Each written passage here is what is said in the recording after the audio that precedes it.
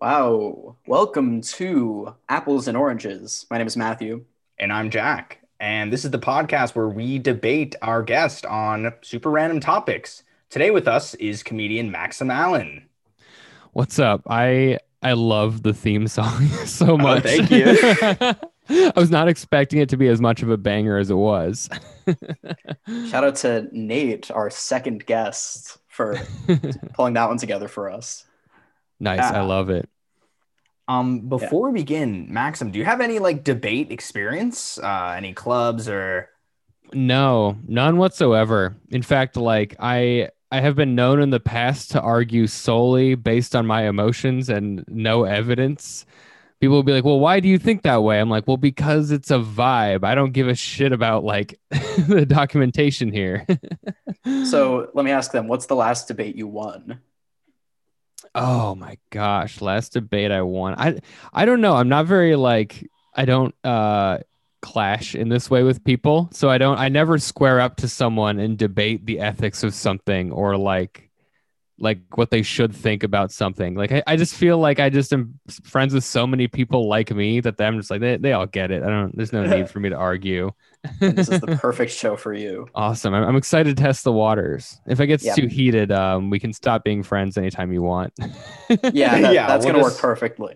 yeah. It's the perfect time to break outside that echo chamber. Well, Yeah. why don't we go ahead and get started? I've got the topic generator right here. Got it up and running? Did you Yeah. pull the little thing? I did. It runs on diesel. Yeah. It does. It Oh my runs gosh. on diesel. It's effectively a chainsaw. But Chainsaw meets lawnmower meets supercomputer. It's involved. This show is not good for the environment, so you should appreciate it a little bit. yeah. Yeah, well, we use the same supercomputer that we have, rigged up to create non-fungible tokens. Yeah. This episode is currently worth 0 Ethereum right now, so buy up. Well, are you two lads ready for your topics? Let's do it. As all ever. Okay. So, Matthew, you are going to be arguing in favor of a U.S. state, whichever one you'd like. And Maxim, you are going to be arguing for a movie over a U.S. state. So, take your choice for a movie. Matthew, are you ready to make an opening statement? I absolutely am. Please. New York, the greatest state in the world. Let's talk about NYS, New York State. You got the city, and everyone loves the city. You've heard it talked to death. But now let's talk about US NYS, upstate. That's right. Upstate New York. It's a hub, it's a vibe. You got Westchester, you got Utica, you got Saratoga. You got them all. These beautiful industrial landscapes. They have nature, but they also have the appeal of urbanity. You can stop by your favorite bodega while also go grazing with the cows. And for those reasons, and many more probably in this debate, I will say New York State is better than any movie on the silver screen or otherwise. Strong words. Maxim. I'm going to say if you like the industrialization, then there is no better movie to turn to than the original Blade Runner director's cut. Because anything you can find in New York City, you can find it in the 2-hour long movie of Blade Runner. You get the city grime. You get you get animals. They are fake. You think I could afford a real snake? Come on. And you get the grimness. What do you move to New York for? You come to New York to feel bad around as many people as possible, to wallow in the filth, always in the rain, always on the train, I say. And if you're looking for a vibe, look no further than Blade Runner to get your New York fix. Wow. Just full disclosure, the director's cut of Blade Runner is just one of my favorite movies, low key. So just getting that bias out there. I'll start with a question for Matthew. Yeah. So obviously, Matthew, Maxim has chosen the director's cut of Blade Runner, giving him a bit of an advantage. What would like the director's cut of New York State look like? So first of all, it's a very difficult question because If you were the it director. doesn't need a director's cut. To me, what a director's cut says to me, if a movie needs a director's cut, it means they didn't get it right the first time. It means that they had to snip around Harrison Ford saying the N-word. The movie was flawed and they had to fix it. New York State, there's nothing to change. Nothing to change. It's a wonderful city in a wonderful state. You can see the horses race and you can see the rat race, all in one state, all under one roof, the Big Apple. Blade Runner, you cannot do that. It is not real. Okay, Maxim, how do you respond to those scathing allegations? Oh my God. Do you guys have debate experience? Is this where this is coming from? No, I don't think either of us have debate experience. All right, great. I was like, wow, this got way more serious than I thought it would. But I would say the thing is it's not Blade Runner's fault that we had to bring it to the director's cut. Okay. I know there's 4 versions of the movie, maybe even 5. Okay. The theatrical cut, terrible. We all know it was terrible. Okay. You don't need Harrison Ford narrating over that beautiful movie, but that wasn't their fault. That was the studio that owned it. As for New York State is always in this theatrical release. Like, people only move here because they are disillusioned in some ways. The only like the best propaganda for New York is the least accurate representation of New York as well. We've all seen Seinfeld. We've all seen Friends. We've all seen Broad City. We love them. Okay. None of these things are what New York actually is. All right. I almost got robbed 3 days ago next to my apartment. I told the man, no, I would not walk over to him, and I ran away. This, I don't know. I'm not even arguing like coherently. No, that's what Apples and Oranges is all about. I would say also, Blade Runner, favorite movie of all time. New York, maybe like number 4 or 5 on my states list. Like, yeah, personally. I'm actually curious, Matthew, why you chose New York State. New York State, number 1, baby. I was born in this state. I'm from here. I live here currently. It's a wonderful state. NY represent. I come from I'm a real New Yorker. I come from the borough of Westchester. Yeah. And let me tell you, it's great. Blade Runner. Well, let me tell you a bit about Blade Runner. The universe of Blade Runner is so seedy. You would, if that guy was in Blade Runner, was like, come across the street, and you were like, no, and tried to run away, you know what he'd do? Probably do something robot-y and then, kill you, tears and rain. I don't know. It's been a minute since I've seen the movie. Here's what I'll say. Blade Runner, at its best, could happen in present-day New York. Wow. Yeah. That's a brave statement. Max, I have a question for you as well. We're comparing a state here with a movie. You yourself, you lived in New York State. What would your life be like if you were to live in Blade Runner? So much cooler. Way sadder, but so much cooler. I don't know. Maybe I'm just one of these like mid-20s guys who just like sci-fi too much. And it's like, man, I wish everything was like a cyberpunk shithole because it's such a mood, No, I agree with that. We currently live in a cyberpunk shithole. That's America right now. I mean, but the problem is there's still hope here. So it hurts when the hope is taken away. I'd rather live in a hopeless place where it just never felt good. Yeah. No, I don't know.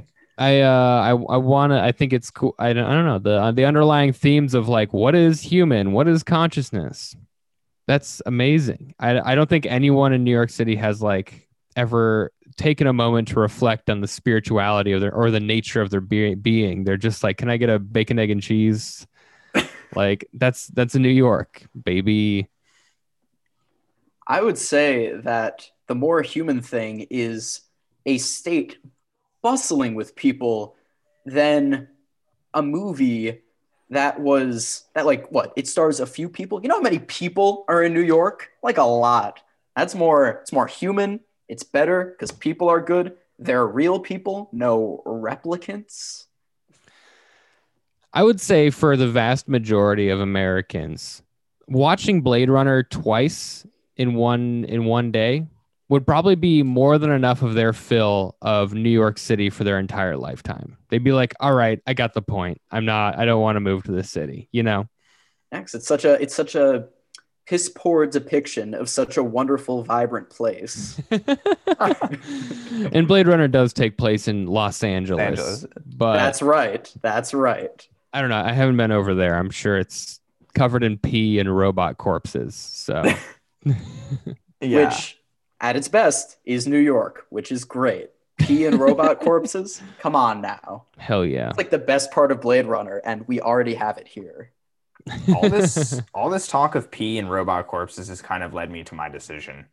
Like you're gonna say it's making me hungry. Yeah. Hungry for New York State because Matthew, you've won this one. Oh, totally. Hands down, he's won that one. I'm sorry, Maxim. You were going in with a pretty big advantage. Like I love Blade Runner, but now I hate it because of you. No. The only thing Jack loves more than Blade Runner is upstate New York, everyone's true. favorite place. I'm realizing I was like, I'm more compelled to like agree and collaborate on things than I am to like fight to the death on any type of hill. Like I'm not. It's the perfect show for you. Yeah, this All is right. great. All right. Are you two ready for the next debate? Yes, let's do it. All right. Jack, you've got to argue in favor of the best type of crime. Type of crime? Okay. Yeah, that's right. And Maxim, you've got to argue in favor of a video game franchise. All right. Okay. Jack, would you like to begin? I would like to begin in a couple seconds after I just check a source based on, just making sure. Hold on, I'll ask you. Larson is burning. Statistics. Is Larson burning things? Larceny is different from arson, if that's what you're asking. Arson, right? Yes. Arson is burning. burning? Yeah. Okay, arson is the best crime. This is just the most badass crime. Like, provided we saw The Dark Knight a couple weeks ago, Matthew. Remember when Joker burned all that money? That was pretty sick. I thought that was a cool shot. I love the Joker. He's the Joker, baby. Yeah. Yeah, I think he's the best guy. Why so serious and all that? Sorry, continue. No, of course. I like a spectacle, and I think what better spectacle in crime than lighting shit on fire? I think that's so dope. It's one of our greatest inventions as Homo sapiens, and it's sometimes we just gotta flex it off. We just gotta flex the fact that we can burn shit. So arson is the best crime. I'm gonna yield my time. Wow. This is hurting my head thinking about how I'm going to navigate this argument, but I'm just going to do a standalone here. Okay, World of Warcraft is the best game of all time. Okay, best video game for sure.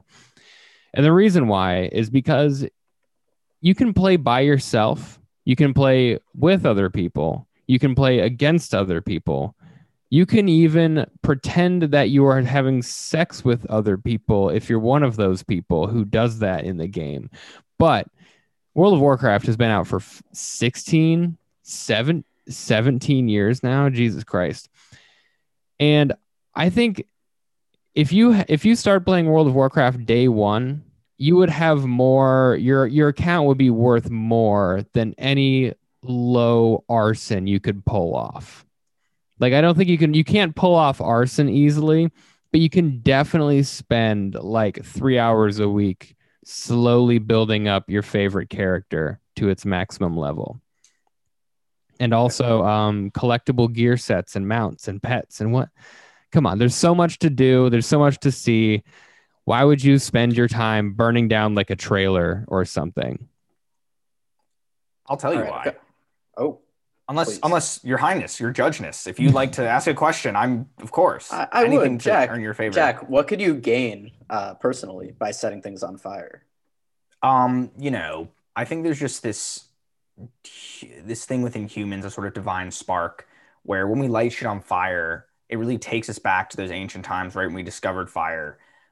Just that like feeling of destruction. You can't get that when you're on a screen, Maybe you could probably light shit on fire in World of Warcraft, but you're in front of your computer, all this talk of Blade Runner and technological dystopias, and made me realize that that's what we're becoming. We're going to be, yeah, sure, you could spend hours on World of Warcraft. You just go outside, find a nice building or car or infinite choices, really. Light it on fire and just feel that heat within yourself of how you just are able to destroy things and mold the world around you, not just some line of code in World of Warcraft. 17 years old, we've had fire for millennia. And we also have had consequences for millennia. And that's where your argument crumbles. Is because there are only a few things you can light on fire and get away with it.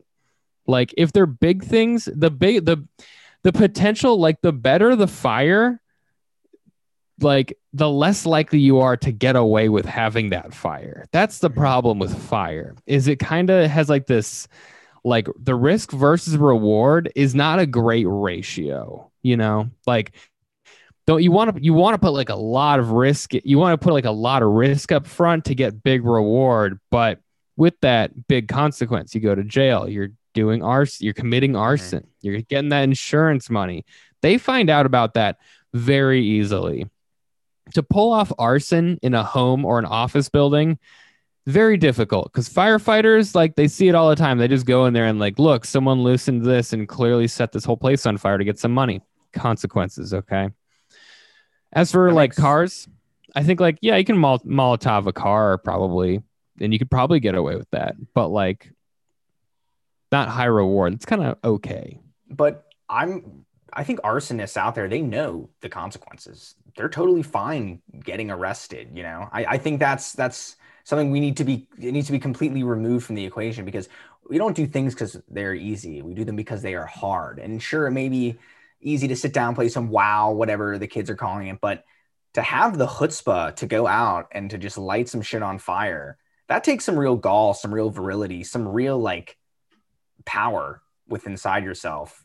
And I think even if you are to get a life sentence, maybe death penalty from lighting shit on fire, I think you're going to be better off spiritually, knowing that you've pushed yourself to the max. You've gone to where no one else has gone before, being the best arsonist. I don't know why you would exercise your free will in such a dangerous manner.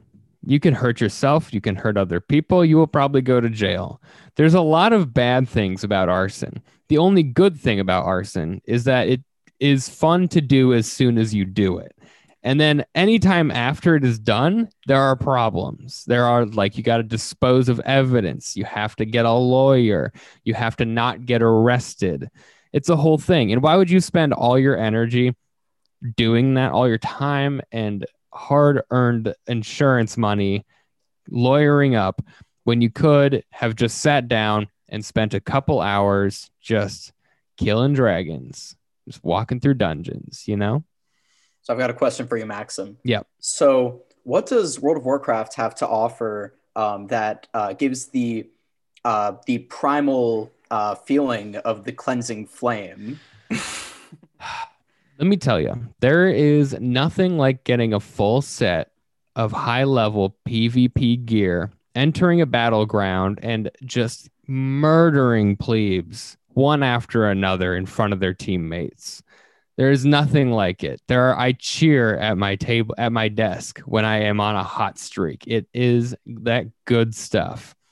You want that primal competition? Look no further than a fully geared Death Knight.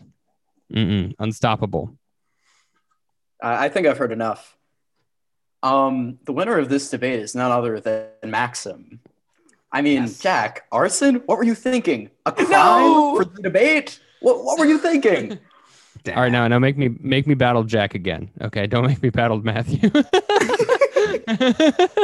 No, you know what's funny though, Maxim? The first like couple episodes, and even like I was test winning episodes, 0 depiates. Yeah. yeah, I was just Matthew not was- winning any debates. but he popped off last episode, low-key. And Thank you. this one, presumably. I'm curious to see how he's going to handle this next topic. I've got my groove back. I bet I will. Yes. All right, Matthew, your topic is bird. You know, whatever kind of avian creature. Maxim, your topic is musical instrument. Oh boy. Okay. And Matthew, whenever you're ready, thinking of a bird, you may Yeah. begin. Let's talk about the cutest little ball of hope in all of the animal kingdom, none other than the parakeet. That's right, the parakeet. Pet to some, nature animal to others, animal in nature, not just in the home. But it's a wonderful beast, the parakeet is, and I'll tell you why.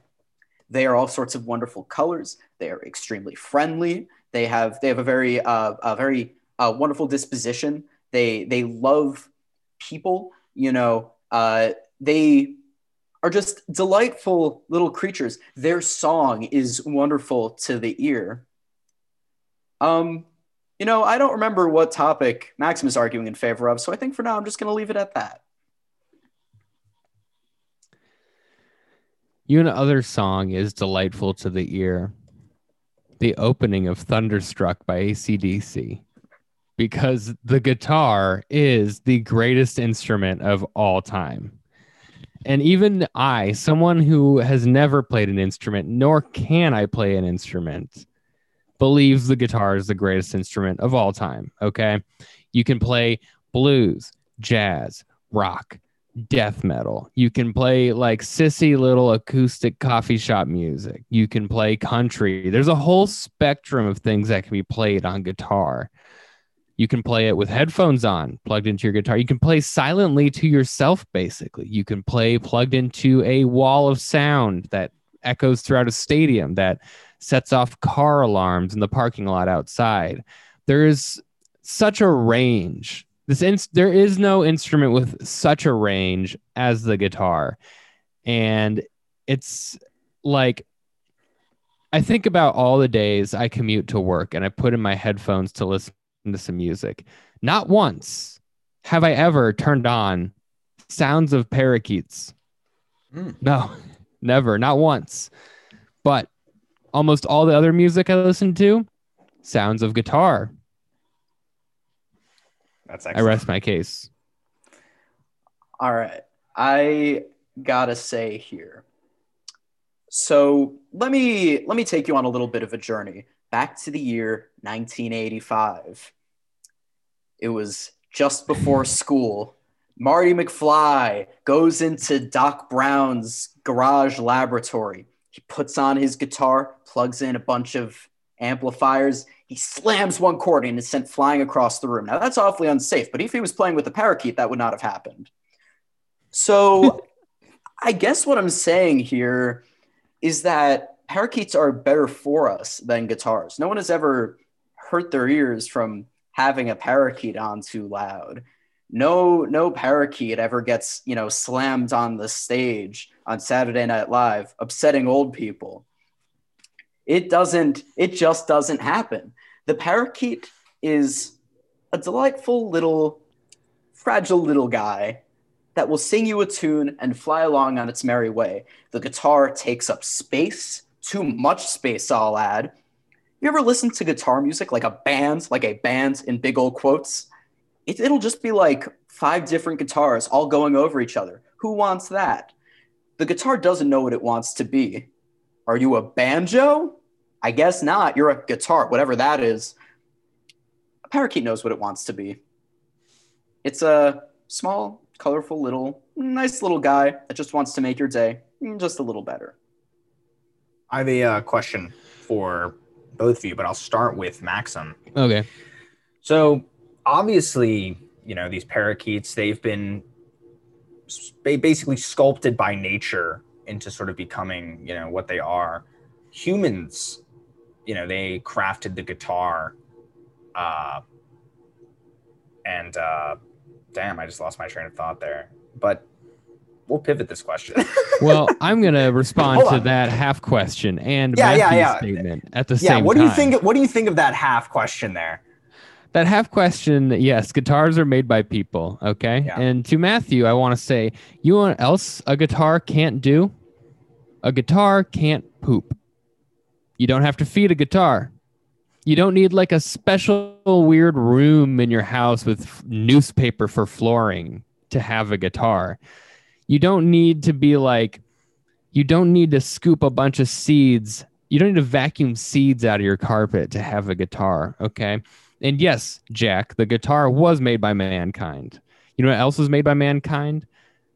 Total warfare. And we would not have been able to protest the total warfare of the 60s and 70s without the revolutionary protest music of the time, much of which was played on guitar. Can you imagine a Vietnam War documentary that did not begin with Fortunate Son by Creedence Clearwater Revival and instead began with the sound of tweeting parakeets? No, it's not right. There is a place in this world for natural things, and there's a place in this world for man-made things. And no one has jammed a 1/4-inch aux cable down a parakeet's throat to protest the man. Wow. I can't believe that, your perspective is that parakeets are a thing to be kept and owned that's not at all where I was coming from. I've been blindsided. I didn't see that coming at all. No, I mean, a parakeet it's a thing of nature, truthfully. So all the issues with keeping a parakeet in, a human's place of residence, you're not going to hear any arguments against that from me. They are merely creatures of the Lord, okay? Now, to your point about a Vietnam documentary, not starting with Fortunate Son, I'll make the argument that they usually start with All Along the Watchtower, either version. But the point is, if it started with parakeets chirping, that would set the tone beautifully for the tranquility of the nature in Vietnam before all the gunfire and the napalm and the helicopters and the fighting. It would perfectly set the tone. The beauty of the parakeet's tone would be undercut by the harshness of the guitar. The harshness, the vile sounds emitted from this devil instrument playing the demon's music for whatever reason. I couldn't imagine listening to it.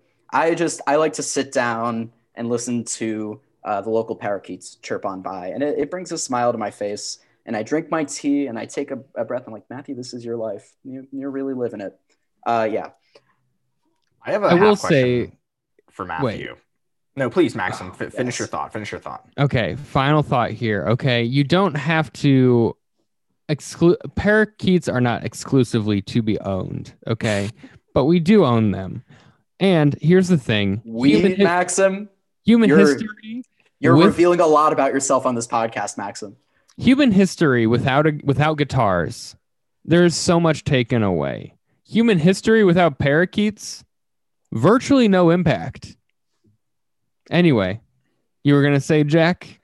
I was actually going to say a similar thing, which is, as a personal, just being a selfish human judge of this debate, I think about what would my life look like if parakeets didn't exist versus guitars not existing. What are your thoughts on that statement, Matthew?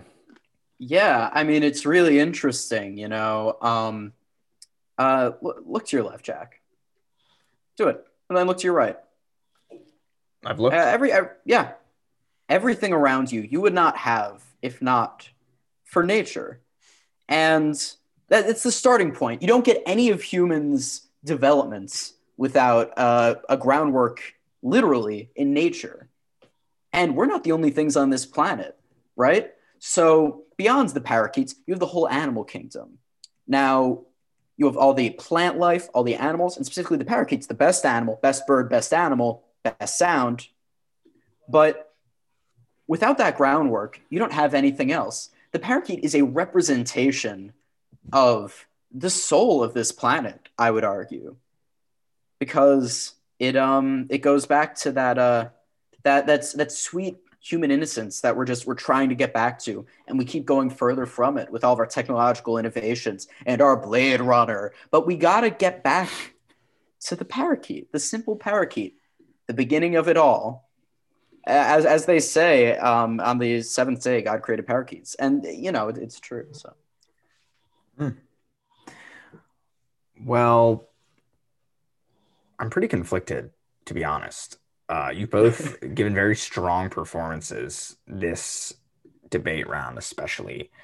So I guess one thing I'm wondering, just as a final question for both of y'all, and we'll start with Maxim. So if you were, there was like, a dozen parakeets, a flock of parakeets coming at you, you have a guitar, how do you defend yourself? Are they coming at me aggressively? Yes, yeah, they want to peck your eyes out. I mean, there's only one way to defend yourself with a guitar, and that's to grab it by the neck and swing it through the air, obviously. Or you can put the strap around your body and then do kind of like a whirlwind attack as it rotates around your torso. How many waves of parakeets do you think you would survive?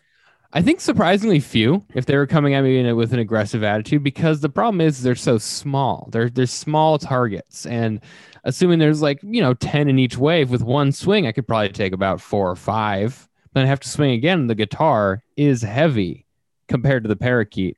So I think maybe if they were just sitting on like a tree, I could probably kill 1,000 of them. But they're coming at me, maybe 30 or 40. If I can't use my hands at all and I have to use a guitar, and I can only use the guitar, I'm getting through about 5 before I am covered in sweat and being eaten by parakeets. So putting it out there that Maxim Allen is a bird murderer, I'm pretty sure. I think that was an admission. I go by birderer, so thank you for that. Yeah, that's going to be the title and full description of this, so everyone knows. Matthew, similar final question for you. I was being attacked by guitars. You are. Well, let's do an empathy exercise here. You are a parakeet. You're chilling on your branch, minding your own business. Okay. Sure, you're there. A madman comes at you with a guitar. How do you and your parakeet brothers defend yourself? First, I'd be like, Maxim, why? And then I would, guess what I'd do? I'd just fly away. It's that easy. Guitars can't fly. Okay. I think Matthew has won this debate. Sorry, boys. It goes to Matthew. All right. Great fight, though, Maxim. That was an excellent. Parakeet sounds, they have no low end. It's disgusting. Just all highs. Come on. It's wonderful. It's that beautiful treble, just the treble. It's like classical music being played through free airplane earbuds. They're the opposite of All About That Bass. All treble. All right, gang. We're zeroing in on the next debate here. Maxim, would you like to be the first, make the first argument this round? Let's do it. Your topic will be arguing in favor of the best album.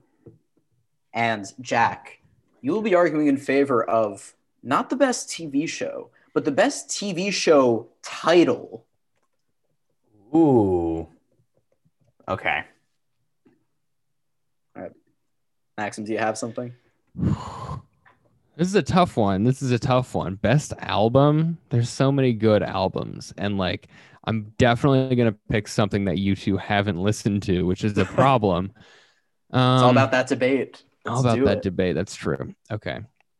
No trouble. The best album of all time, which is better than any TV title, is for sure the 2016 LP by the progressive death metal band Gojira entitled Magma. Magma is not Gojira. Every album by Gojira is an absolute banger. It's a masterpiece beginning to end. However, Magma carries a special weight in their discography, as Magma was written shortly, probably within the year following the death of the mother of the vocalist and the drummer, who are brothers. And this album carries the most emotional weight of all their previous albums because it explores the concept of the afterlife and rebirth and grief and loss, and all those things carry through each song in a completely unique way that still brings that heavy Gojira sound that we've come to know and love, while also giving you a moment to reflect on the ones in your life that you care about and how you will feel when they one day die. And that is the best album of all time. So Wow. that was beautiful. Full disclosure, I've not seen a single episode of this show, but I think Cougar Town is just a sick title for a TV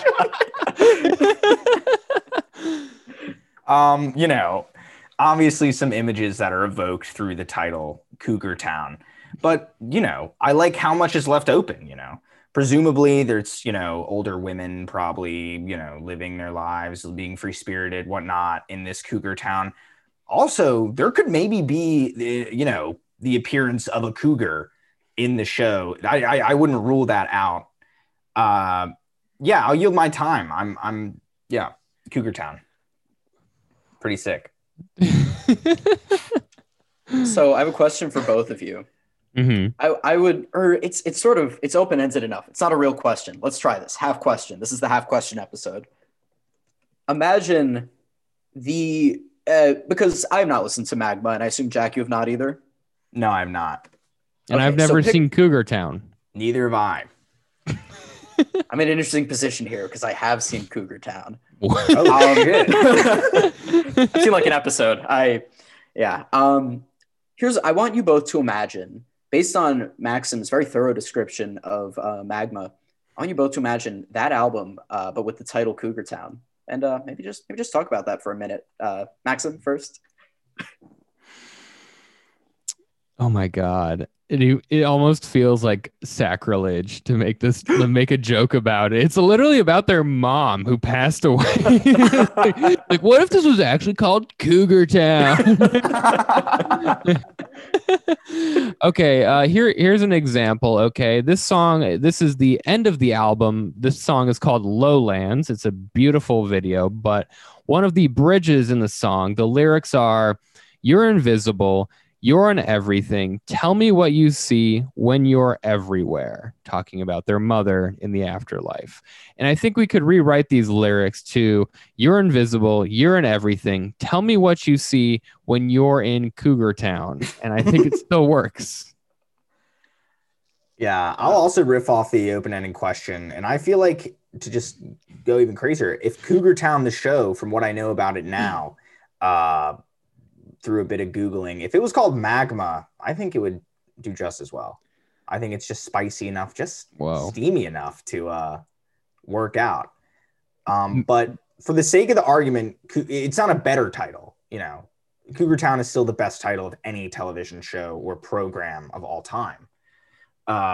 But just giving, you know, doing the boys justice, I think that rest in peace to their Magma mom.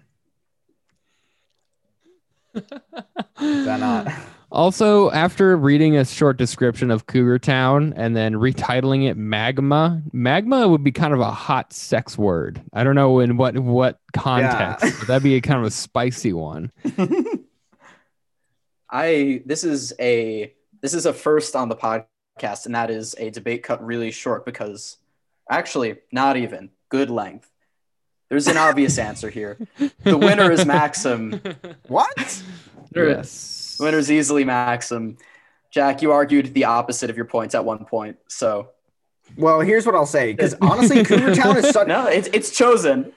No. This is just like, you know, post argument stuff, because Cougar Town is so good as a name of a show. Like, you get it or you don't. You know, you either defend it or you're just like, you come out and say that Cougar Town is the best thing. Like, how can I argue for it? It's just it's the way it hits the ear, and it hits my ears like magma. I will say Cougar Town is a fantastic name of a show because there's kind of like a horny bait there. Like it's like marketing. They're like, what if we call a show Cougar Town? Then we can get men to watch it. Yeah.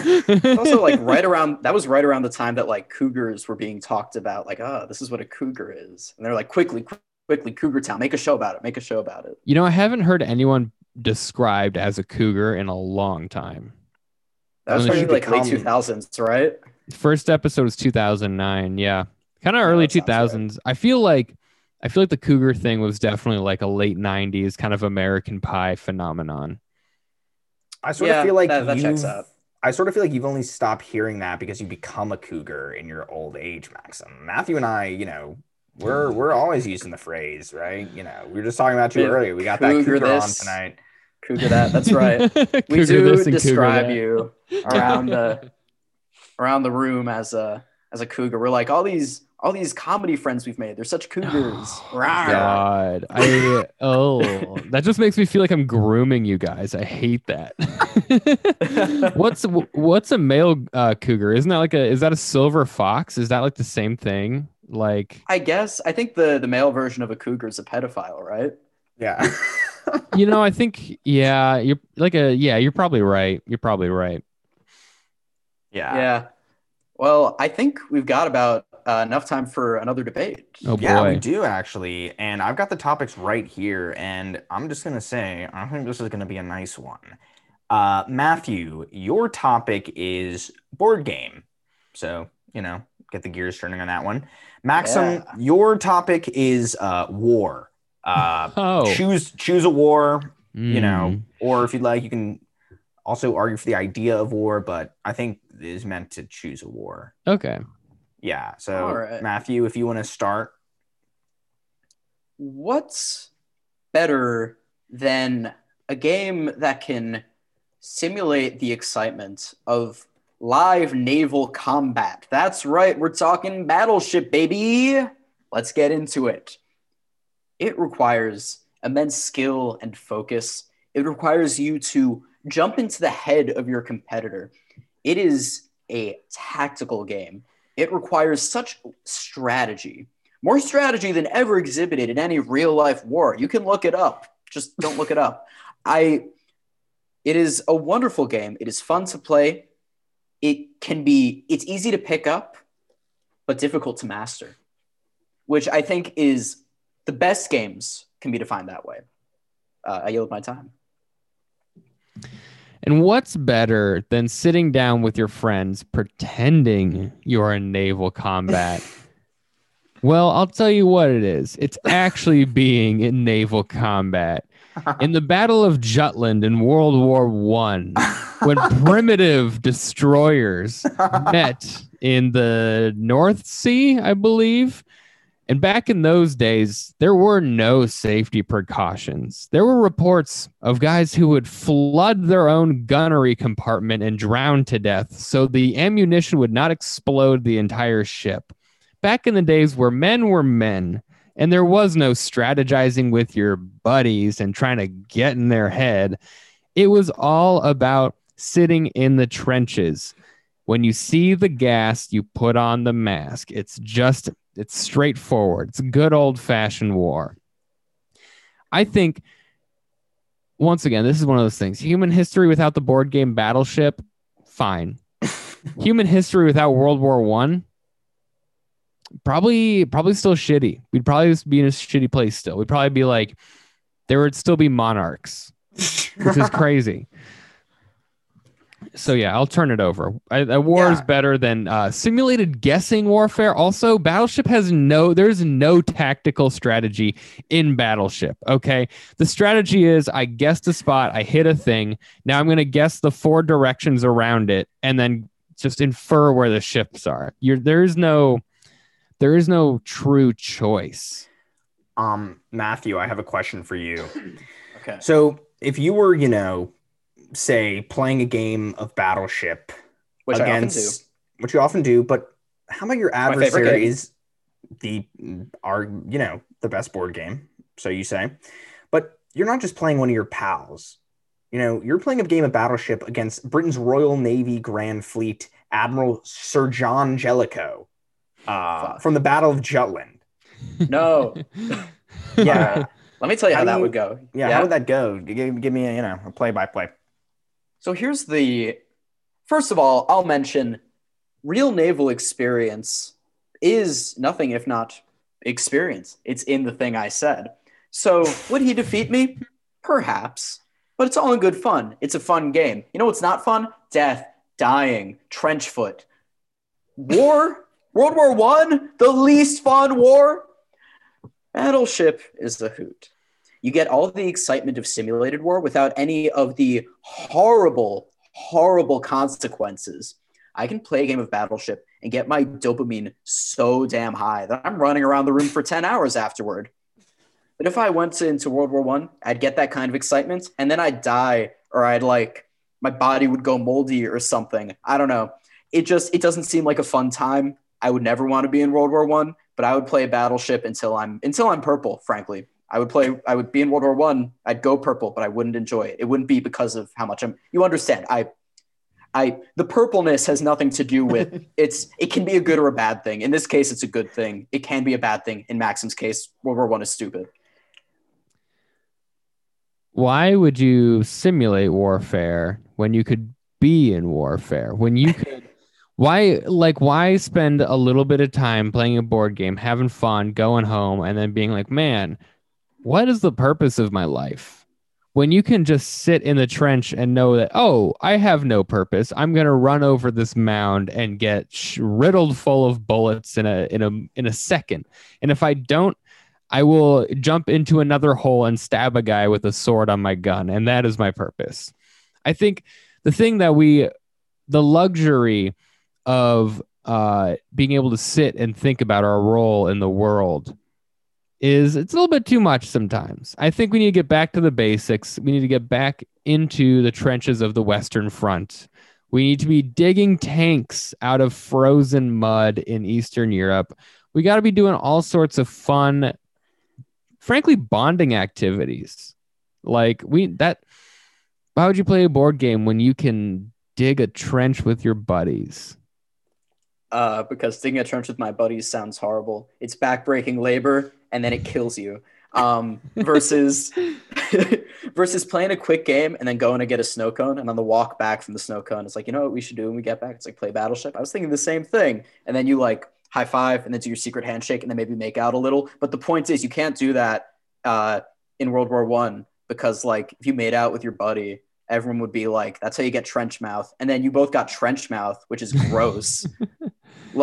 I'm sorry. Do you want trench mouth? I don't. I just want to make out with my buddies and play Battleship and be like, you sunk my aircraft carrier. And you know what? No aircraft carriers were harmed in the making of that experience.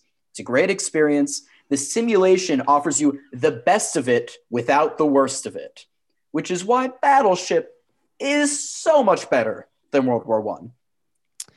Tell me, did Battleship give us the Soviet Union or the Treaty of Versailles or the end of the German Empire?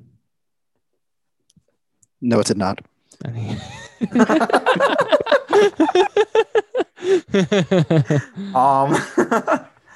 I low-key think I have reached a decision.